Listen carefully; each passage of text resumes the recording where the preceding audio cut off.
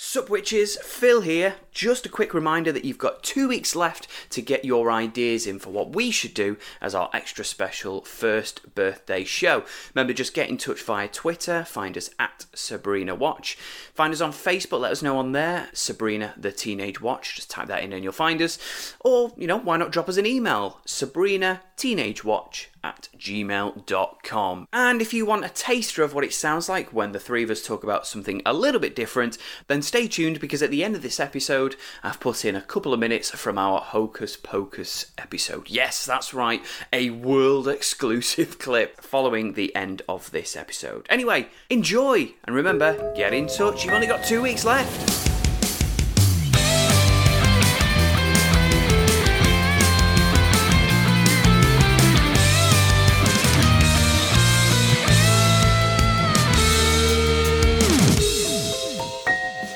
Hello and welcome to Sabrina the Teenage Watch, the podcast where three obnoxious and objectionable oddballs review all 163 episodes of Sabrina the Teenage Witch. My name is Phil, I'm a big oddball, and I am your host and your guide to this wonderful journey of nostalgia. I'm joined by some guests, as I am each week, and these are not just guests in my home, they're guests in my heart. First of all, Mr. Graham Riley. Hello, Graham. So we won't always be in your heart. We've not taken up residence there. Exactly, that's exactly what was crossed my mind. Our love is temporary. Well, that's nice to know. When the fuck are we being evicted? No, I was taking it literally. So if you were permanently in my heart, I mean, it's going to cause me some defects. Yeah, but if we were guests in your heart, you'd still feel pain when we were in there. And How are we getting in there? Well, but I know I feel pain, funnily enough, once every 2 weeks. Why, Aorta? So, Graham, how are you, my friend? I'm fine, thank you. Decent episode today. Some interesting guest stars, which triggered off some more 90s nostalgia among us. I'm looking forward to talking about it. Yeah, pretty star-studded, this one. Yeah. And as well, another guest is joined in the studio on the right. He's just returned from his holidays. It's Mr. Chris Evans. Hello, Chris. When the fuck did I go on holiday? Have you not been on holiday? No! Oh. Have you been in hospital or something then? No! Oh. So you weren't on holiday, and you've not been in hospital? Yeah. So what excuse have you got for not wishing me happy birthday this week? Shit! Oh, fuck a duck. I'm so sorry, mate. I waited all day. I'm like, he's going to message me. I was thinking maybe he's pushing it. Stayed up till midnight just to see, and then not a fucking peep from this guy. A guy that I consider my best friend didn't even wish me happy birthday. What's the excuse, mate?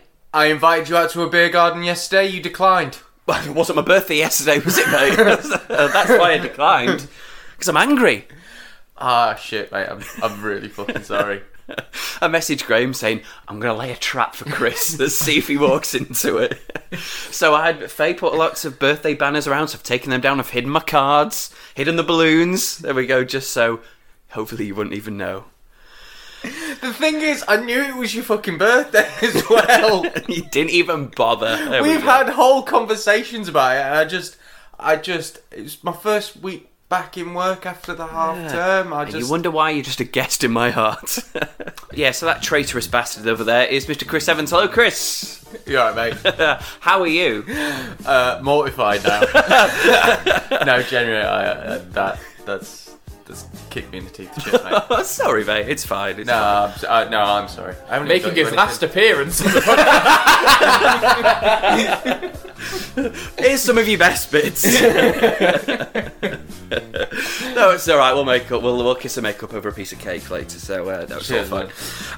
So we're up to episode 24. It's entitled Sabrina's Choice. In this episode, Sabrina pits aunt versus aunt, and they subsequently sort of like divorce, I guess. They split up and get their own gaffes, and Sabrina has to make a choice which one she wants to live with. Did we enjoy this episode? Yeah, it was indeed a episode which really, obviously because it was the central purpose of it, established Hilda and Zelda and their separate characters, the sort of the dichotomy between the two of them.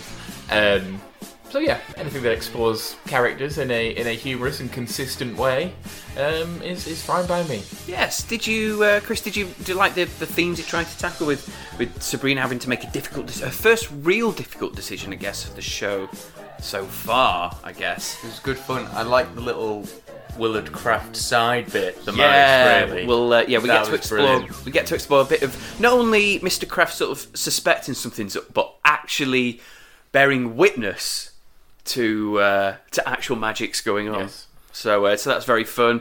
We see good lines from Salem, and also going back to Mr. Kraft. I think my favourite Mr. Kraft line of the show. Oh. So far, Yeah. hands down. He has a great episode. Yes. Does old Willard. Yeah, kind of a run-in thing, because it was Disney World last week, wasn't Yes. it? And that was, I think, his best episode so far. So maybe they're saving the best craft till last, maybe. But he's definitely honed his craft, I guess, with the... it's just the start of it, folks.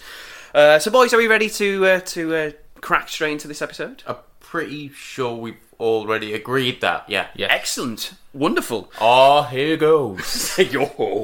Foreshadowing. You little tease. The episode opens with Sabrina throwing her heavy book bag out of a locker, but considering that it's Friday afternoon and no one is around, she makes it levitate next to her. But not for long, as Mr. Kraft bumps into her. Sabrina insists that he's crazy, and he blames it on buying some hair loss medicine out of someone's trunk. Yes. Yeah, I mean, come on. He literally would go, I could have sworn the bag was floating behind you, and then it's like, no, I was just carrying it. Yeah, she's like, oh, wouldn't that be great? Yeah. And yeah, he blames it on the knockoff minoxidil he's been buying, seeping into his brain. Yeah, that's ooh. what he thinks is happening. Through his scalp. And his skull, more. And his skull! Bone! That's the worst thing. It's probably not preventing his hair loss. It's probably just giving him brain cancer or something horrible like that. Yeah, Alzheimer's, dementia, It could be causing a wonderful blood clot in there. You just don't know. So, very, very troubled bloke, and blames everything on everything he's taken. He has become, certainly by the end of this episode, he's become somebody I no longer resent, really, and just pity greatly. Because he's been taken for one hell of a ride by the family Spellman by this point. Yeah, I think I'm going to have to change the tempo of the Bastard Scale music and call it the Poor Bastard Scale. Yeah. Yeah.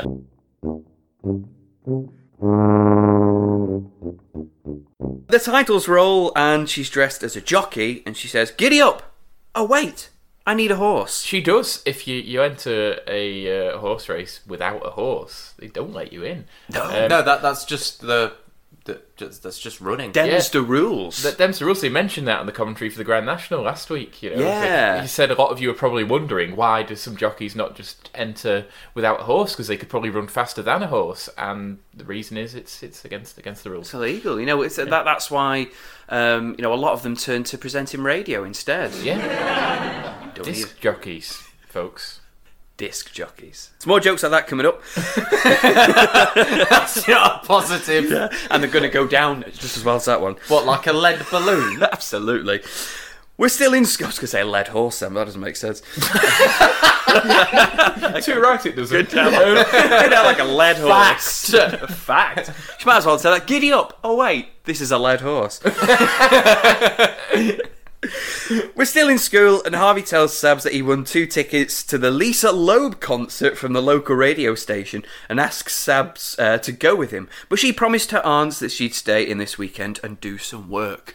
Boys, are we big Lisa Loeb fans? No, I have no idea who she is. I know she was a popular singer-songwriter in the 90s. Couldn't tell you any one of her songs, though. Yeah, I listened to one of her hits. Did you Google it? I did Google it. We Googled! For fuck's sake! I did Google Lisa Loeb. I listened to about 48 seconds of one of her tracks.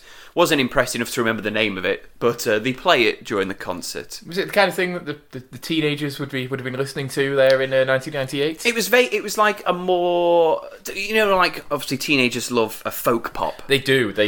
I mean, It was like that, but it was more emphasis on. It was like country pop. right. That's Lisa Loeb for you folks. How old is Lisa Loeb? Was she more popular in the 80s than she was in the 90s? I have no idea. You didn't Google enough then, did you? I didn't get the full lobe down on that one, unfortunately. Hey! There you go. This is already our best episode. Gag-wise. Oh, someone's had 2 coffees this morning, haven't they? Zelda is upset with Hilda because she leaves the house in a huge mess, like leaving crisps under all the plants and her bra down the back of the couch. Yeah. Again, it's why was the bra down the back of the couch? I know Zelda says, I don't even want to know. Yeah. But, when did Hilda go out on a date with someone? Was it with Willard? Did Willard do that? Or maybe it was just, let me get out of this. Oh, That's fair enough. Or she was using it as a blindfold for somebody she was torturing. Yeah, maybe. Unless it was, I'm just thankful that the furniture wasn't the talking furniture. Yeah. that would not have lasted long. We've seen and felt things no furniture should see or feel. Yeah. Just gobbles up the bra.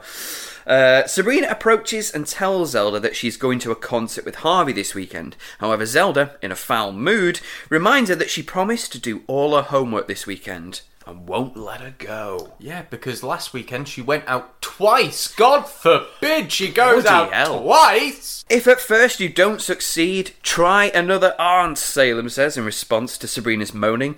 That doesn't sound very honest, Sabrina says. You want honest? Or do you want to go out and bleed from your ears with Harvey? Because their seats are right by the speakers. Yeah, and that's where the fights break out. That's where the fights break out. Loads of brawls at these folk pop concerts. Oh, God, yeah. Because all the rowdy teenagers that love this folk pop, of course. Yeah. I mean, all it takes is that one person to just slightly elbow another in the ribs because it's all too compacted, and that's it. Fight breaks out. Yeah, that's it. Did you put air blood in my drink? Yeah, people are bopping around doing a banjo solo, and That's it. Riots breaking out. Sabrina takes Salem's bad advice and goes to find Hilda, who herself is in a bad mood because she can't find her shoes. I'd say they wouldn't have gotten up and walked themselves, but in this house, anything is possible. Yes. Very much so, actually. Yeah. I'm surprised we haven't seen a pair of walking shoes. Yeah, I mean, the technology to make shoes convincingly walk definitely existed because... Puppets. Yeah. No, I mean, shoes... Well, I mean, Jerry Anderson obviously avoided showing his characters walking because he couldn't make them do it convincingly. Yes. But shoes just walking by themselves, full-size human shoes, was in Bedknobs and Broomsticks, but you'll never know because you didn't vote for it. Fuck you. Graham's still bitter about our vote. Of course, first episode we're going to do of our extra credit. We're going to be watching Hocus Pocus. So I'm very excited for that. It won, a unanimous winner. I fucking hate democracy. It's a democracy, as you would say. It is a democracy. So we'll be doing Hocus Pocus very shortly. No, I am looking forward to that, seriously. It's going to be fun. Hilda says that Zelda is such an annoying neat freak. Even during the Great Plague, she insisted people left their dead loved ones in neat, tidy rows. I mean, kind of fair enough. So while people were sobbing, bringing out the dead, Zelda was arranging them in nice, neat rows. Possibly alphabetical order as well. Oh, yeah, at least. Yeah. Sabrina asks Hilda if she can go to the concert, and Hilda asks if she already asked Zelda, and if she had already said no. Well, sort of, but she was too busy complaining about you. Oh! And with that, Hilda decides to let her go out of spite. So yeah, Sabrina pitting one aunt against another, really, just to get them to agree with her. It's not very nice, is it, boys? Well, she's using it to her advantage. She knows their weakness, and she's exploiting that weakness. She's being a politician, isn't she? Yeah. Yeah, but it's not nice to say, I don't know if she said no, she was too busy saying how much she hated you. That's not cool. In actual fact, she didn't actually say no. She just gave a list of reasons why she isn't going. Yeah, I guess. So it didn't actually go, no, you are not going to the concert. So technically that's true. Which is again something politicians use, technicalities. Loophole, baby. Technically I didn't lie. Yeah, that's very true. Yeah. Harvey and Sabrina are enjoying their country pop mosh pit, and before you know it, Sabrina gets home, and despite magicking herself into her bedroom, Harvey's car horn and shouting made sure that Zelda was still awake, as she magics herself into the bedroom too, as well as brewing an anger storm. Hilda and Zelda then have a massive argument about the night's events, and a serious argument at that. We've seen them be catty with each other, and make little sarky comments, but we've never had them call each other irresponsible parents and, really... It never gets that serious, never gets that deep, does it? Yeah. Although we later learn perhaps they are putting it on. I don't think they're putting this one on. No. This is a legit. It's from the next events that they decide to sort of act a little bit. Definitely pissed off with one another. Yeah, very angry. It's the next day, and in Science Club, friend of the show, Gordy announces to his friends that his parents are away at couples therapy, and because he has a massive TV and an indoor pool, he'd like a few friends over. And we then viciously cut to a jock shouting, "Empty house party!" Nice bit of character development on Gordy here. Oh, yeah. We now know that his parents, A, are rich, huge TV, pool, and B, like a lot of rich couples, have marital difficulties that they're aiming to resolve with couples therapy. The whole concept in school of like somebody's having a party and so everybody just sort of gags in on it. We've experienced that. Not necessarily with house parties, because certainly nobody went to our school had a mansion. No. But certainly we spent we misspent our youth at the Conservative Club, not Tories. It's just the only place that you could get served. You could hire it for your 18th birthday. So whenever anybody had an 18th birthday, the entire college, whether they knew them or not, came because they knew they were going to get served, because the Connie Club could tell themselves, although I'm sure they knew it was not the case, it was an 18th, so everybody there must be 18. Yeah, everyone went because they knew they could get served, and there were plenty of sausage rolls. So everyone in the school is now heading to trash Gordy's house, but Sabrina won't be going because she's grounded. Harvey is worried that because she won't be there, they'll have nothing to talk about. It's like the hub, isn't it? Those parties are the hub of what gets discussed in the next week. It sounds really stupid, but these sort of house parties generally do sort of like shape you a little bit, don't you? You learn. I feel like you learn a bit about yourself at these parties, like when you get, especially at that age when you are first experiencing. Oh yeah, not now. No, yeah. Well, I'm happy with who I am. I don't need to change. When you are first experimenting with drink, when you are first certainly being the sort of the dweebs that we were, sort of really first. We were dweebs. Sort of encountering drink and everything for the first time, and encountering sort of socialising en masse with groups of people. It's no nights out ever feel that important ever again, do they? With each one, you did grow and change as a person. Yeah, like for example, you knew how many shots you could have before you threw up. Exactly. Yeah. I think that's why sort of university, higher education stuff is important, because you're allowed just to go out and do whatever you want, and you really sort of learn. Not your life. Not getting a degree, that is. Oh yeah, that's part. You get that at the end. Yeah, that's sort of that's secondary, and very often pointless. So, but the life experience that going solo and sort of just having time to sort of find yourself and sort of mix among like a wider spectrum of people than you typically do in your school, because everyone tends to be from roughly the same background.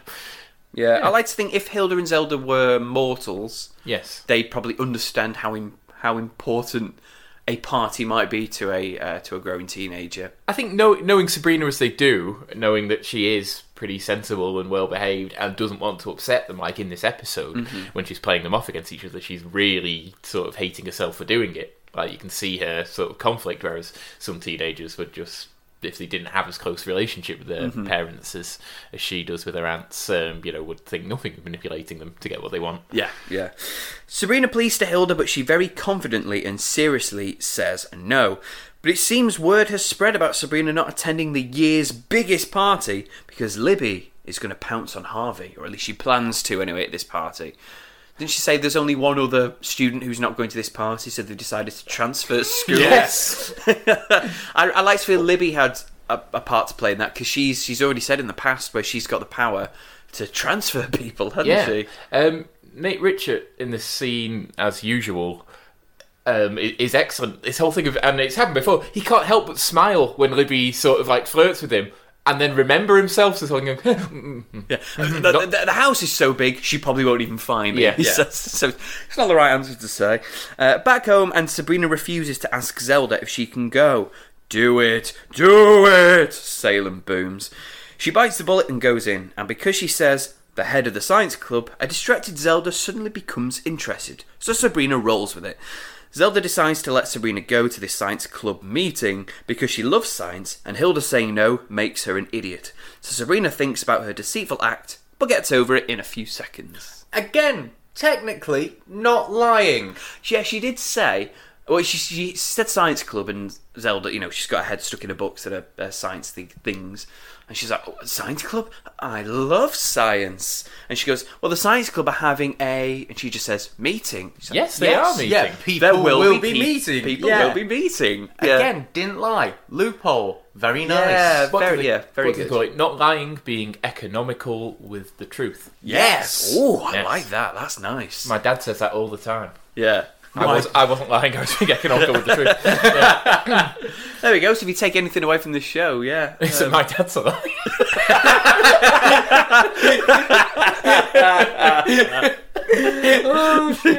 We then get the same Lisa Loeb mosh pit setup, only this time it's funky hip music playing. And they don't have the flashing stage lights. That's literally the only difference between this scene and the concert scene. Yeah, they're a bit sweaty, I think, or they've probably just been in the pool, haven't they? Yeah. And there's just different people around, and they're still shouting, and they can't hear what they're saying. It's stereotypical. All right, we've got 2 shots of a crowd listening to music, so we're just gonna.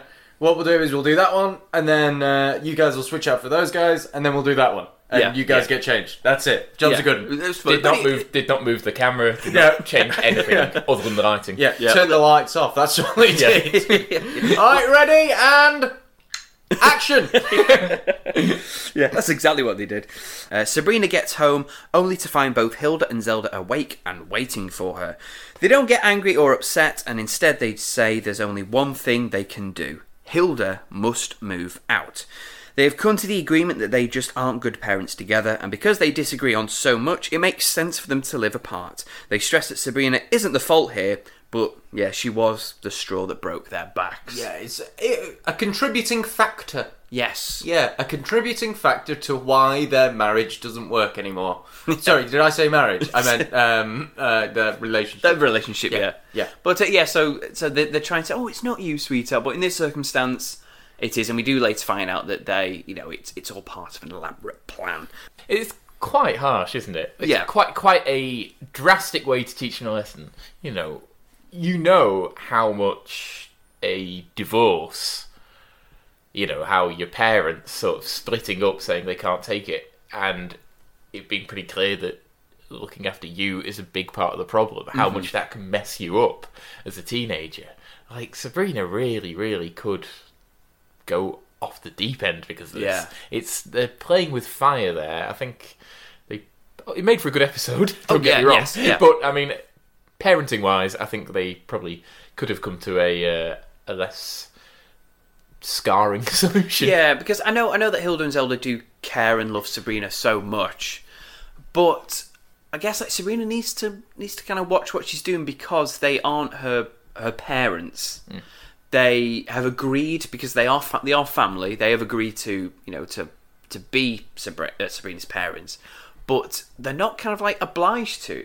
Well, they are her legal guardians, I would imagine. Yeah, so- they're legal guardians, but they're not her parents. They could just decide, move out. Yeah. But instead they're taking one for the team, and they're deciding to split to keep Sabrina in housed, really. We cut to Hilda's new townhouse, and as we thought we may get a new set, they found a clever way to dupe us, as it's the exact same house, only everything is the opposite way round. Yeah, they just removed a wall and put it the other side and turned the furniture around. That was it. Because Chris, she went, oh, it's the same set. But then Sabrina went, this is the exact same thing as Zelda's house. It's like, well, that's the gag.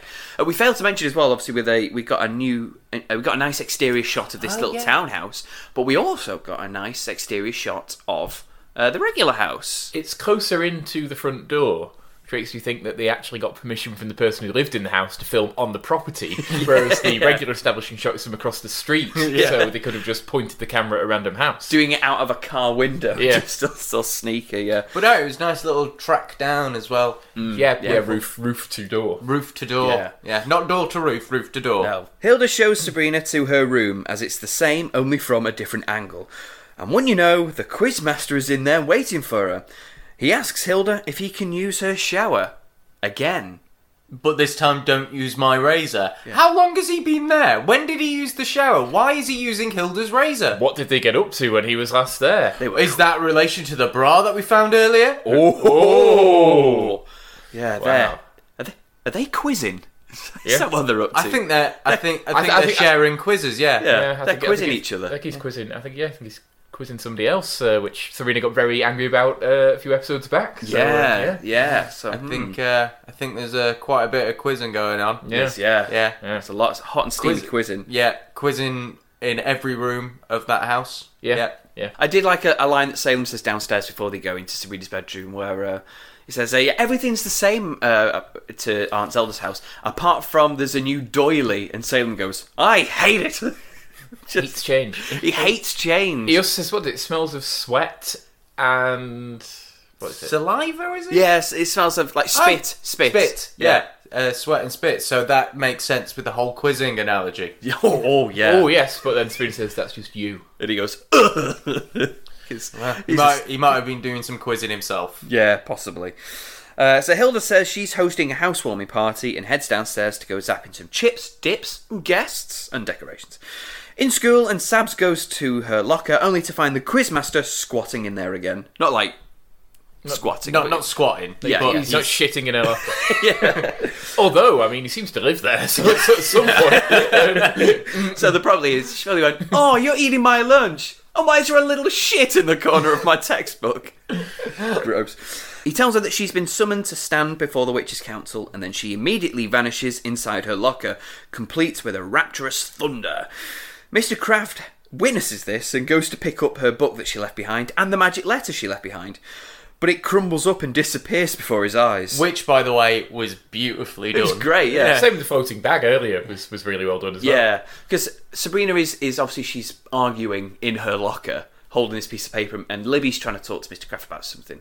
And he just keeps sort of peering over her shoulder and trying to look. And then she just vanishes, and he sees this happen. Like, it's not like Libby's in the way and suddenly she's disappeared. I believe he did watch he did. Sabrina fly into her locker.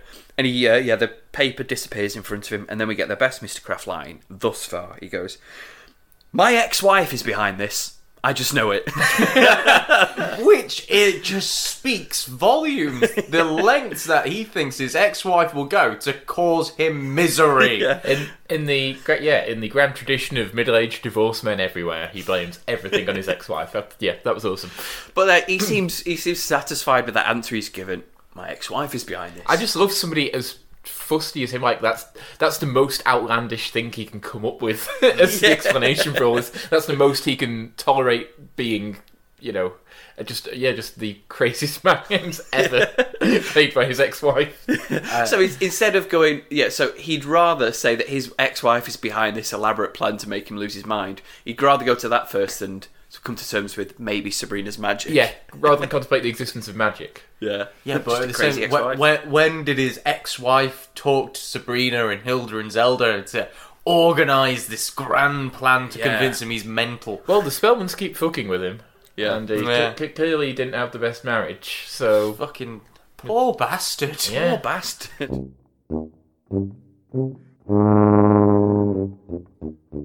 At the Witches' Council meeting, and it turns out it's a custodial hearing, and because they are kaput, she must choose which aunt she wants to live with. Why? Sabrina asks. Check Article 12, Section 15, RuPaul says. Because you say so. So the witch law, you win some and you lose some, I guess. Wait a minute, Phil, did you just say RuPaul? Oh shit, I did, didn't I? Yeah, RuPaul is playing the judge in this here trial. And he is basically, in America at least, like probably the drag performer that people think of. Certainly over the last 20 years. He had probably become famous, I think, about 5 years before this. He had a hit single that was mainly in music, because he was like a nightclub performer in New York. Where he first made his impact. His 1993 hit Supermodel was what first brought him to people's attention. These days, he's best known for the talent show RuPaul's Drag Race, where he tries to find America's next drag star. Yeah, he's basically America's drag queen, you might say, and he gets to play his regular bald self and his drag self. In this episode, of course. That is a very detailed background, because all I knew of so I was really shocked to see him in Sabrina, because all I know of RuPaul is RuPaul's Drag Race that started 6 years ago or something? It was 10 years ago, actually. Oh, wow. Okay, I didn't even know about it 10 years ago. I found out 3 years ago. 2008 it began, yeah. Yeah, I didn't. Wow. I didn't even realise that RuPaul had such a long career, because obviously, same boat as Chris. I only found out about RuPaul's Drag Race a couple of years ago. Didn't even know that from the early '90s he was he was famous. So it's a pretty big star in that case then to appear in Sabrina. Yeah, I think probably the reality show sort of more cemented him in more minds than possibly he was in at this time. Yeah. But certainly he is the most visible performer in like a genre of entertainment. So yeah, quite a big deal. Yeah, so there we go. That's RuPaul for you, and we'll see a bit more of him and her as the episode progresses. Sabrina can't believe she has to choose which aunt to live with. Oh, and speaking of, obviously you guys say aunts, don't you? Yes, aunts. you say aunts. I say aunts. Which both are correct. Yep. RuPaul also says aunts. Okay. He's the only American, I think, in the show thus far who actually says aunts and not ants. I didn't pick up on that, but that's interesting. Yeah, so I immediately felt closer to him. I was like, yes, RuPaul, yes! Do you think his friends make fun of him for doing it? When he does his podcast, maybe he's going to go, ants and aunts! So Sabrina can't believe she has to choose which aunt to live with. Come on, you lived with them for a year now. You must have a favourite, RuPaul says. And hurry, I've got a squash game to get to. Sabrina can't decide, so he eventually gives Sabrina time to think it over. And with that, he steps down, already in his squash gear, and goes to play with the Quizmaster. Who tells him you're going down? That's one of my favourite moments of the episode. Just a great little twist. One, just a man in judge's robes and shorts and like tennis shorts and stuff, yeah. Tennis shorts and tennis shoes was amazing. Also, you kind of think the Quizmaster dresses so bizarrely anyway. You kind of think it's kind of weird. He seems to be in exercise gear, but whatever. It's the Quizmaster. Yeah. But then, yeah, that reveal was excellent. We're then treated to a look how different their life. Their life choices are. We're then treated to a look how different their life choices are montage, with Hilda and Zelda seemingly competing to win Sabrina's affection.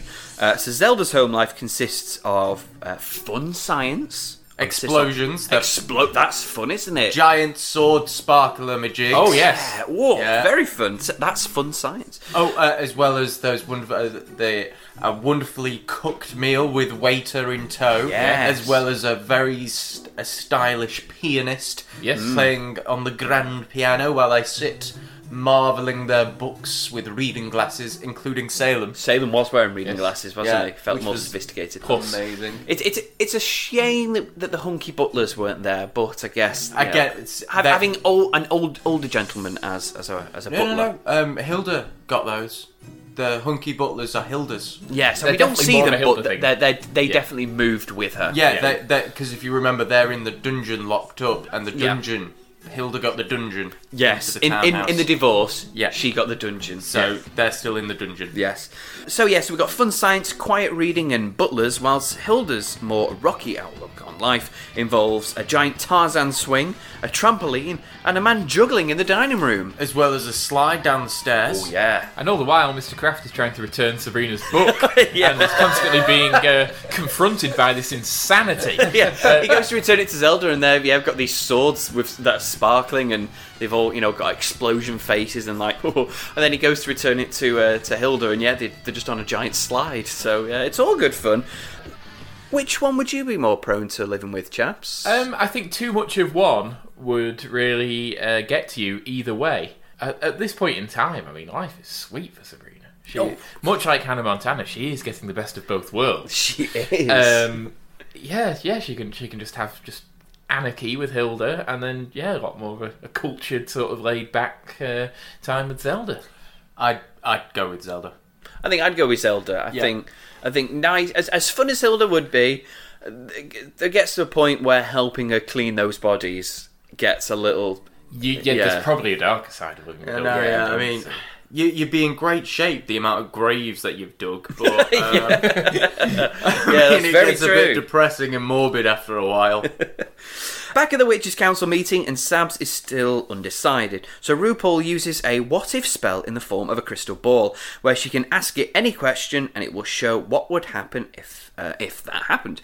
As an example, she wonders, what if Keenan and Kel won the lottery? Same universe! Same universe, but, well, this is the NCU, isn't it? The Nickelodeon Cinematic Universe.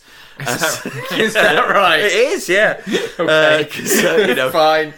Because you've got a big NCU crossover crossover. And yeah, we get to see Keenan and Kel. They win and subsequently lose a winning lottery ticket. Yes. Probably sits alongside Sabrina, I would say, as two best remembered or most beloved children's sitcoms of the 90s. A Nickelodeon show starring Kenan Thompson and Kel Mitchell. They were cast members on the Nickelodeon sketch show All That, which is also where their film Good Burger came from a sketch in that show. Yeah. Fucking love that film. Good Burger is good. And basically it was a sort of a family sitcom akin to The Fresh Prince of Bel-Air, but more like sort of like aimed at children. Yes, yeah. Where, you know, Kenan lived with his sort of fairly straight-laced conventional family, and Kel was his idiot friend who was always getting him into sort of wacky things, wacky schemes, and they worked. No, I'd say it's Kenan that was getting Kenan was always looking to make a quick buck, wasn't he? Yeah, and it was Kel that was too sort of dopey. He was a moron, wasn't he? Kel always messed it up, basically. And they worked, didn't they, at a convenience store run by Chris. The much put upon Chris, in a similar sort of like self-deprecating, wisecracking loser role that Paul Feig played in Sabrina in a way. Yeah. And there was an episode, season 2, episode 3, I believe, where Kel wins the lottery and then misplaces the ticket. So I don't know, and we did Google in order to find... We did Google, for fuck's sake. In order to find that this episode existed and aired in 97, so it definitely existed by the time that Sabrina aired. Kenan and Kel ran 96 till 2000, so started around about the same time as Sabrina.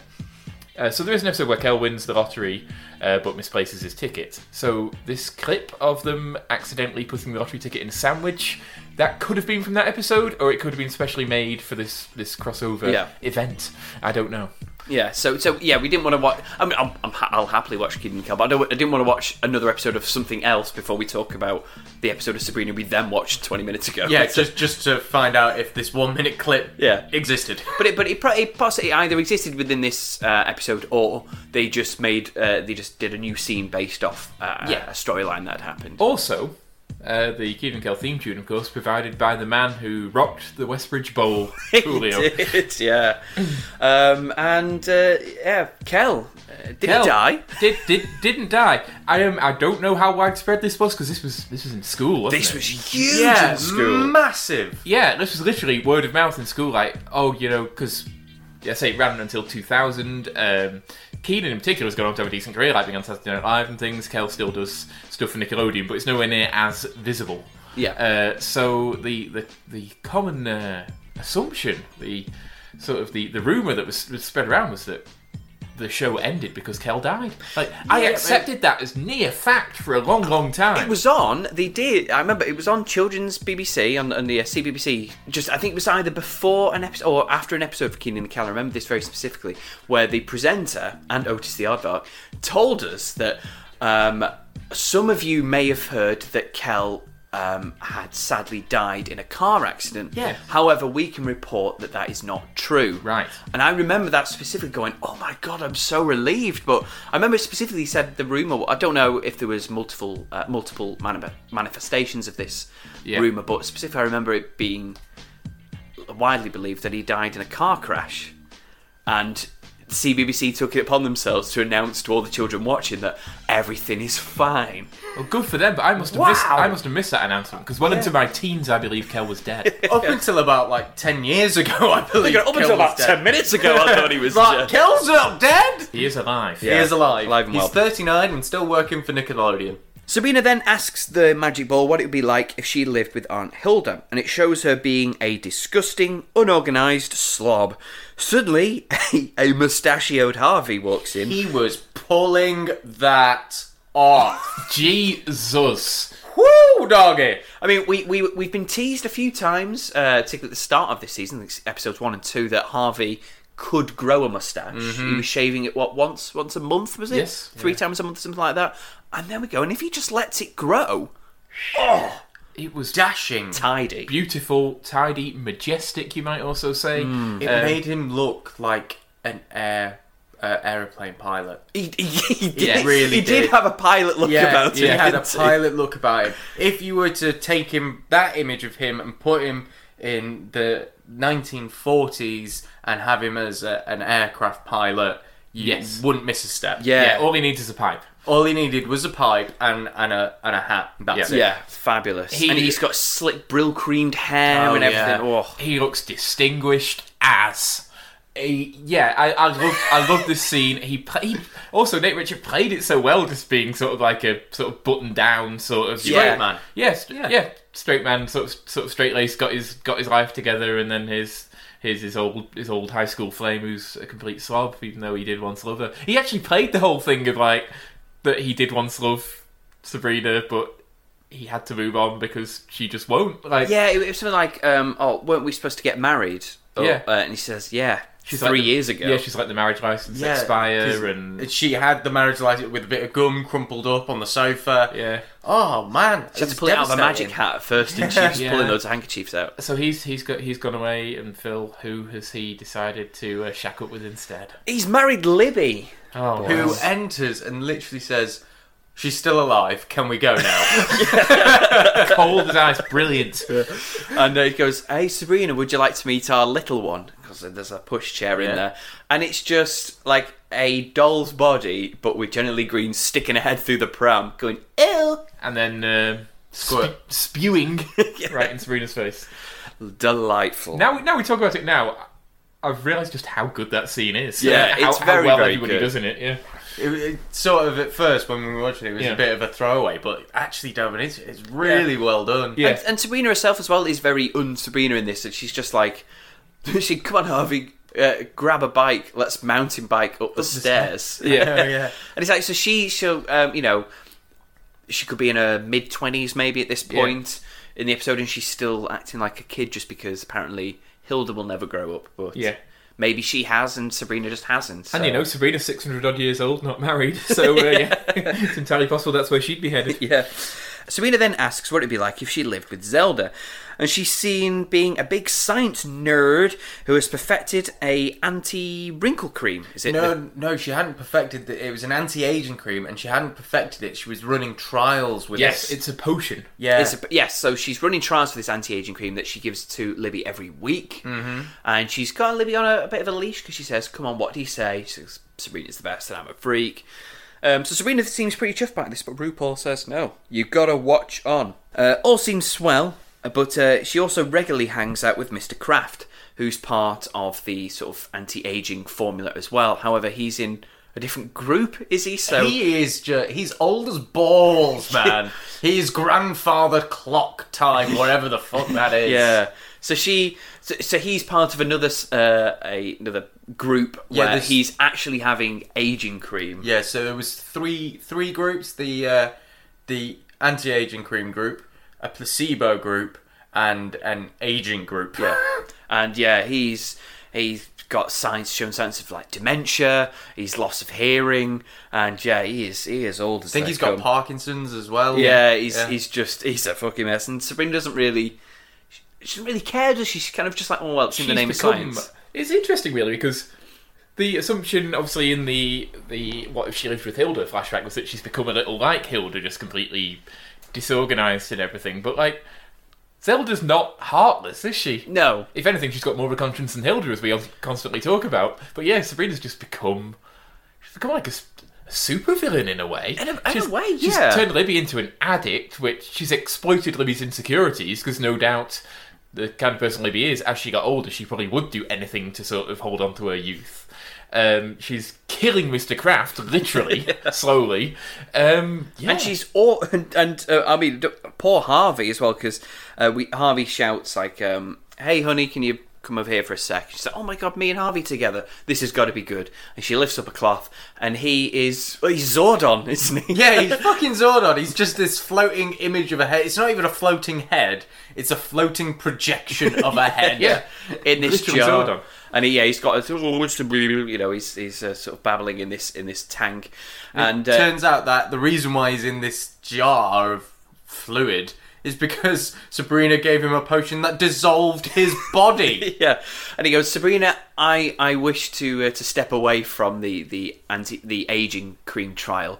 Why? Because I think it's keeping me alive." Yeah. Harvey wishes he was dead. Which you would if you were a floating image of a head, not even a head. Not even a head, jar. just an image. Not even you're not even like touchable sort of thing. You just go straight through them like a ghost. Yeah. I mean, chilling. We have established, that sort of headless people do, lead full lives and contribute greatly to society. But that's a body without a head. I think a head without a body confined to a jar. That's where we draw the line. I don't think you could That's live. Futurama. Yeah, I don't think you could live much of a life there. Because Zordon, I mean, from the Power Rangers movie, when Zordon's glass tube is shattered, he is just a man, isn't he? He's just a man laying on this shattered tube, and so he's just a man who lives in a tube. He's fine. Yeah. I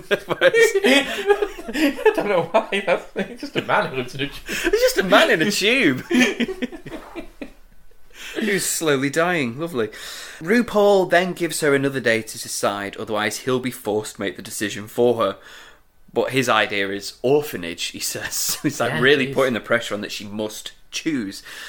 Sabrina decides that she must put something they both love in danger to bring them together. Salem is relieved that she's talking about herself, and he even suggests pushing her down the stairs. Yay! Violence. He says it so happily, I'll even push you down the stairs. He is trying to help, though. Yeah. He's trying to help in the most sort of bloodthirsty, evil witch kind of way. As a former supervillain, he's probably not being able to physically harm anybody for a long time. Yeah. He's probably quite eager to do.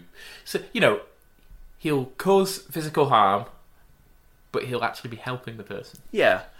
But, and as well, with him being a cat, it's very believable that I bet if you stood on the top of a very tall set of stairs and a cat was nearby, it'd probably go on its back two legs and just put all its weight on you and actually push you down. Totally. Absolutely.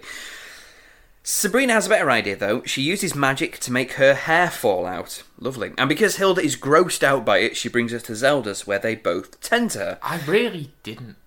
Well, it's fine having a hair fall out, but be completely bald. Yeah. Because the hair, mostly bald, wisps of hair, that only means one thing in most people's minds. Yeah. Chemotherapy, of course. So, yeah, it I certainly was thinking alopecia. or alopecia. Yeah. Genuine sort of really horrible ailments and things. You could just have I'm completely bald. That'd be fine. Yeah, I think her being completely bald would have been more tasteful. Yeah. I think. I mean, we won't dwell on it so much, but no, Yeah. I agree with the exact same thing. Or, why did it have to be the hair? Why couldn't she just, over-enlarge an arm or something? Yeah, something completely fictitious that never actually happens to people. Something growing off a face, or No, because that's the Elephant Man. Now, come on, man. or Randy. Was it Randy? Yeah, it was with with all all his his ears. ears, Yeah. But no, swollen arm or something. Yeah. Yeah. But no, she decides to have just bits of hair stuck on her head. Hilda and Zelda seem to be getting along just fine, and Sabrina thinks her plan is going swell. But it seems that they've hired a specialist to assist them, and it's a fully dragged out Digivolved RuPaul now, who gives her a ghastly purple beehive do. Mate, it looked awesome. I think it did Yeah. look pretty cool, yeah. Very sort of Marge Simpson meets Amy Winehouse-y meets Barney. Meets the Jetsons. yeah. Very, very cool. But yeah, so RuPaul's like, I need Sabrina to sign a release form. Oh, and I'd suggest putting the stereo on to drown out the screams. Yeah. Very nice. Nice little touch, that. I Yeah, think. so RuPaul obviously looking fabulous, sort of helping her out. So again, we see two parts of this man's character. Sabrina fears for her life and confesses that it was that her hair loss is just a spell to try and get her broken family back together again. Hilda and Zelda too confess they didn't really split up. It was all a ruse to make Sabrina realise that they're better parents as a unit and they shouldn't pit them against each other. RuPaul then de-digivolves back into Witches' Council Judge Man, who was more than happy to help during this quiet, difficult month. But he leaves without fixing Sabrina's hair. Well, it's a good job you're grounded then. Studio audience laugh. There's also a great line there when Sabrina confesses her plot, where Salem reacts, Oh yes! "You did what?" No, he's been present for the whole scheme. The credits roll and Mr. Kraft has popped round to return Sabrina's schoolbook and tell them that he's decided, or rather his grandma has, that he must see a psychiatrist because of all the strange, magical and sparkly things he's seen lately. Hilda and Zelda just about convince him that they're all normal. That is, however, until Sabrina walks in with Salem, who now has an adorable purple beehive do too. And of course, she's carrying Salem, and obviously you can't carry the puppet, so it's a legit cat. with this beehive on it. It's the equivalent of putting a party hat on a cat. Yeah. Yeah, God, I wonder how long that stayed on. Imagine the struggle. Imagine the fuss. I mean, did it work? Did we enjoy that ending? Well, I enjoyed a cat in a beehive. They got a cat in a suit before as well, of course. So imagine the fuss, but they did it. Yeah. What can they not put this cat in? I don't know. I'm gonna go with an airtight container. Yeah. Yes, they could not. Yeah, Yeah. a car boot he's been in. That's fine. That's pretty airtight. Yeah. Wouldn't be dead until you looked inside them. So there we go. That is episode 24. Sabrina's Choice. Boys, did we enjoy this episode? Yes, and now I've talked about it, I think it was an extremely good episode. Yes. It was the guest stars, the look into the future, the montage. Love a good montage, and with those nuggets of Mr. Kraft all throughout. Just those nuggets, and it's like, this is my ex-wife's doing. Not even referencing that it could be magical in any way, and then it's like, yeah, it always seems to be when I'm around you guys. Oh, nothing strange ever happens here. It's placing those little nuggets all throughout the season, and we're picking it up toward the end. There's another good Kraft line you just reminded me of, Chris, where he says, when he's talking about his grandmother suggested that you seek help. Yeah. He said, I'm seeing strange things here and there, usually here. Yeah. And that's when Sabrina comes out with Salem with the purple hair. Yeah. So Mr. Kraft, he was only in it for a little bit at the time, but yeah, he's very, very good. I thought the what if scenarios were very good, and quite dark as well in some of them. But we love the dark visions, don't we? Like the Sabrina loves clapping the rubbers. Man, yes, they are experimenting with different ways of portraying all this. I thought RuPaul was amazing in it. It was pretty cool to see Keenan and Kel in Sabrina. I thought that was really neat. Yeah. Because you'd expect to maybe see Archie references, but I guess they'd lean towards the Nickelodeon. Yeah, references. I wish it was. I mean, we don't know whether it was a specially recorded clip or whether it was from an episode, but it would have been good to see them interact. Yeah, like maybe a full-on crossover, even if it was just for a scene. But yeah, nonetheless, good to see them there. Yeah, the NCU. I think it really needs to grow. I think that's fun. I think it was an episode just full of these little nuggets. Yeah, that's what I'm going with. And each one of these nuggets really, I think, drove the actual progression of this overall story arc, which is great. A bit of a sort of a weird sort of trivia, fun fact about this episode. Apparently, this is obviously just going from IMDb and the Sabrina the Teenage Witch wiki page. Apparently, this was planned to be the finale episode. Right. I reckon they filmed it last because they moved the set around. Yeah. For the like the Bizarro World house. So So allegedly this was planned originally to be the last episode. So it'd be good when we see the finale in a couple of episodes' time.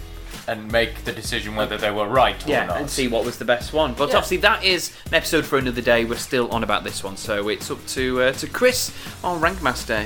Each week he decides what our episode deserves to be scored out of. So Chris, this episode, Sabrina's Choice, the anti-penultimate episode. As the Rankmaster General, I would have to go with 6.5 drag queens sashaying away. 6.5 drag queens sashaying away. I really like this episode, so I'll go a full mark higher. I think 7.5 drag queens sashaying away. Yeah, I absolutely agree with Graham. I think 7.5 is a very strong episode. I think my score changed during the progression of our chat. I think so. 7.5. Would you like to know what the next episode is? Episode 25. 25, baby. Yeah. Gwed, go on, tell us. This is our penultimate episode. It is. Second from the end. We don't need to Google that one. It is entitled Rumour Mill. Oh. Rumour Mill. Oh. What do you think this episode might be about? That rings a bell. Well, they love, don't they? Actually, sort of bringing sort of metaphors, sayings to life as things that actually exist. So I'm going to say that in the other realm, there is actually a mill where rumours are made and released out into the world, and they sort of like almost like catching an illness or something. They like spread. So Sabrina goes to that place to stop a rumour from spreading about her. And that's almost exactly right, except it's Sabrina who goes there to do work experience and starts rumours off. Chris, yeah, you both, that's exactly what it is. I remember it. It's like rumour mill. Oh, that rings a bell. You start describing it. I'm like, yeah, but it's Sabrina that goes there for work experience or something. Yeah, you guys pretty spot on. Bar one little bit. It's a community service, just not work experience. But come on. So in order to get her witch's license, Sabrina must pull some other realm community service by working in the rumour mill with Donald Faison. So Donald Faison, he's not playing that guy who wanted to be Magic Joel's assistant. No, but he is playing a character which then recurs quite a bit in the seasons. He's in 3 episodes. He was in episode 25, the finale, and episode 1 of season 3. Right. He plays a Dashel, who is another halfie. All right, interesting there. This is a good episode. It's got really daft, but I think well written bits in it, so we see some really funny scenarios. It has a lot of potential, I think, that concept. So it's very good. So this is next week's episode, so we're very excited to crack on with that one, and I hope you are too. But as for this episode, thank you very much for joining us here. My name has been Phil Dean. I've been joined by Mr. Graham Rowley. Thank you very much, Graham. You're welcome. Goodbye. And thank you very much, reluctantly, to Chris Evans. I'm so sorry, mate. I am so sorry, honestly. You better not forget next year. I fucking hope not. Sabrina the Teenage Watch is available in many different formats, so whether you're listening to us on SoundCloud, Stitcher Radio, or iTunes, please leave us a comment or a review. Your support means we get more listeners, and it means our hard work is not going to waste. And we can look at ourselves in the mirror. If you want to contact us or keep up to date with our episodes, you can follow us on Twitter at Sabrina Watch. And you can find us on Facebook, just search for Sabrina the Teenage Watch, and there we shall be. And thank you to you for listening wherever you are. And remember, may every little thing you do be magic.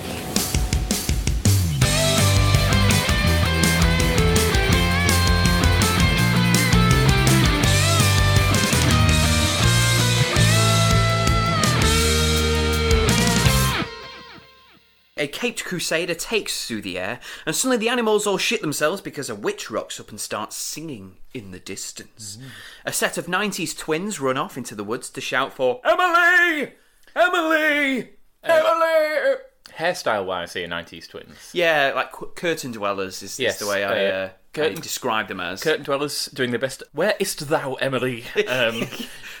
Oldie-worldy dialogue. Thee has seen her fled toward forest. Yes. Thou shalt not be thou around bound by thine ropes. Look after th'animals, thou must heed toward Emily. Yonder. So, they bugger off, and the young chap runs off to look for a little girl. He trips in hilarious fashion and finds a delightful cottage, complete with a purple chimney and a mill. There's only one thing I want to say about that scene. Yeah? He's not wearing any fucking shoes. He's not wearing any shoes, is he? I didn't know this was set in Hobbiton. He's traipsing through the forest with no shoes on. And he works within animals as well. Yeah. Ooh. I mean, feces. I think a runaway sister is the least of his worries. I mean, obviously he suffers quite an unfortunate fate in the end, does the young man, but he probably would have succumbed to gangrene. Thou hast athlete's foot. Thou hast much worse than that, I think. Dysentery. Yeah. So chap looks into the house in the most unstealthy fashion because he goes, Emily! And then sort of ducks because he's giving the game away. The witches come together to use a spell from Book with an Eye. They throw a dead man's toe into the cauldron and they go to drown Emily in some broth. But chap shouts no and pours the potion away. He's soon put in his place and is rightfully electrocuted. Electrocuted? Yeah, very early on. Very early on, right? That electrocution, the lightning coming out the fingertips. It's the fucking Force, mate. It is the fucking Force. It's the fucking Force, mate. It's Star Wars, same universe. Pure Palpatine, though. It's like the exact same. Oh yeah, definitely. Except this time, sort of Bette Midler has chosen to go with like the Dio sort of devil horns. So she's sort of let's rock Gene Simmons. Yeah. So she's using the devil horns to use her electrocution. But 100% pure Palpatine right there. It seems that whatever they fed to Emily seems to have worked, as she's turning into a ghost, and then a literal one, as we gloss over the fact that she's died to make them all a bit younger. So there we go, 5 minutes in, child death. We weren't wrong, were we? Also, there's another parallel with another witching film here. Stardust, yes. Yes. Stardust, The Witches, Michelle Pfeiffer, Sarah Alexander, and somebody else. You love Michelle Pfeiffer. I love Michelle Pfeiffer. I love Sarah Alexander too, and I can't remember the third woman because I think she's equally sort of obscure relative to the other two. Kathy Nimgeni's. Wouldn't it be great if she was constantly playing overlooked witches? Anyway, yes, their quest is to make themselves younger, although only Michelle Pfeiffer succeeds in doing it in Stardust. Exactly, but the slight difference is rather than a small child and you're sucking the life out of a small child, you're sucking the life out of a star. Mm-hmm. Yes. In this one, that star is a child's face, and that's how they get younger. So she's died anyway, and the witches are now looking a little bit younger. Sarah Jessica Parker insists on sexually assaulting the young chap for his intrusion, but Bette Midler has a better idea, and they turn him into a cat forever. They then gather round for a good old-fashioned lynching. The three of them are gruesomely hung, dangling feet and all, vowing to return to kill children in the future. So let's recap for you. So we're about, I think, about 7 5 minutes. minutes. About 7 7 minutes. minutes Yeah, maximum. No more than 7 We'll call minutes. it 7. This is the prologue, isn't it? It's it's set in an entirely different time, just setting the scene for the adventure we're about to go on. A girl of about 7 years of age, dead. Her brother, about 15 years of age, not dead, but as far as his parents are aware, he is dead. He's because dead. his soul has been transformed into that of a cat, much like Salem in Sabrina. Yeah. And 3 witches hung. More specifically, lynched. Lynched. Yeah, There 'cause are- a crowd gathers with burning torches and all just to watch this spectacle. Yeah, there are mitigating circumstances which can bring them back to life, which obviously do transpire, but for the time being, dead. Body count, 5. This is a Disney film. We're 7 minutes in. 1 minute, 20 seconds per body.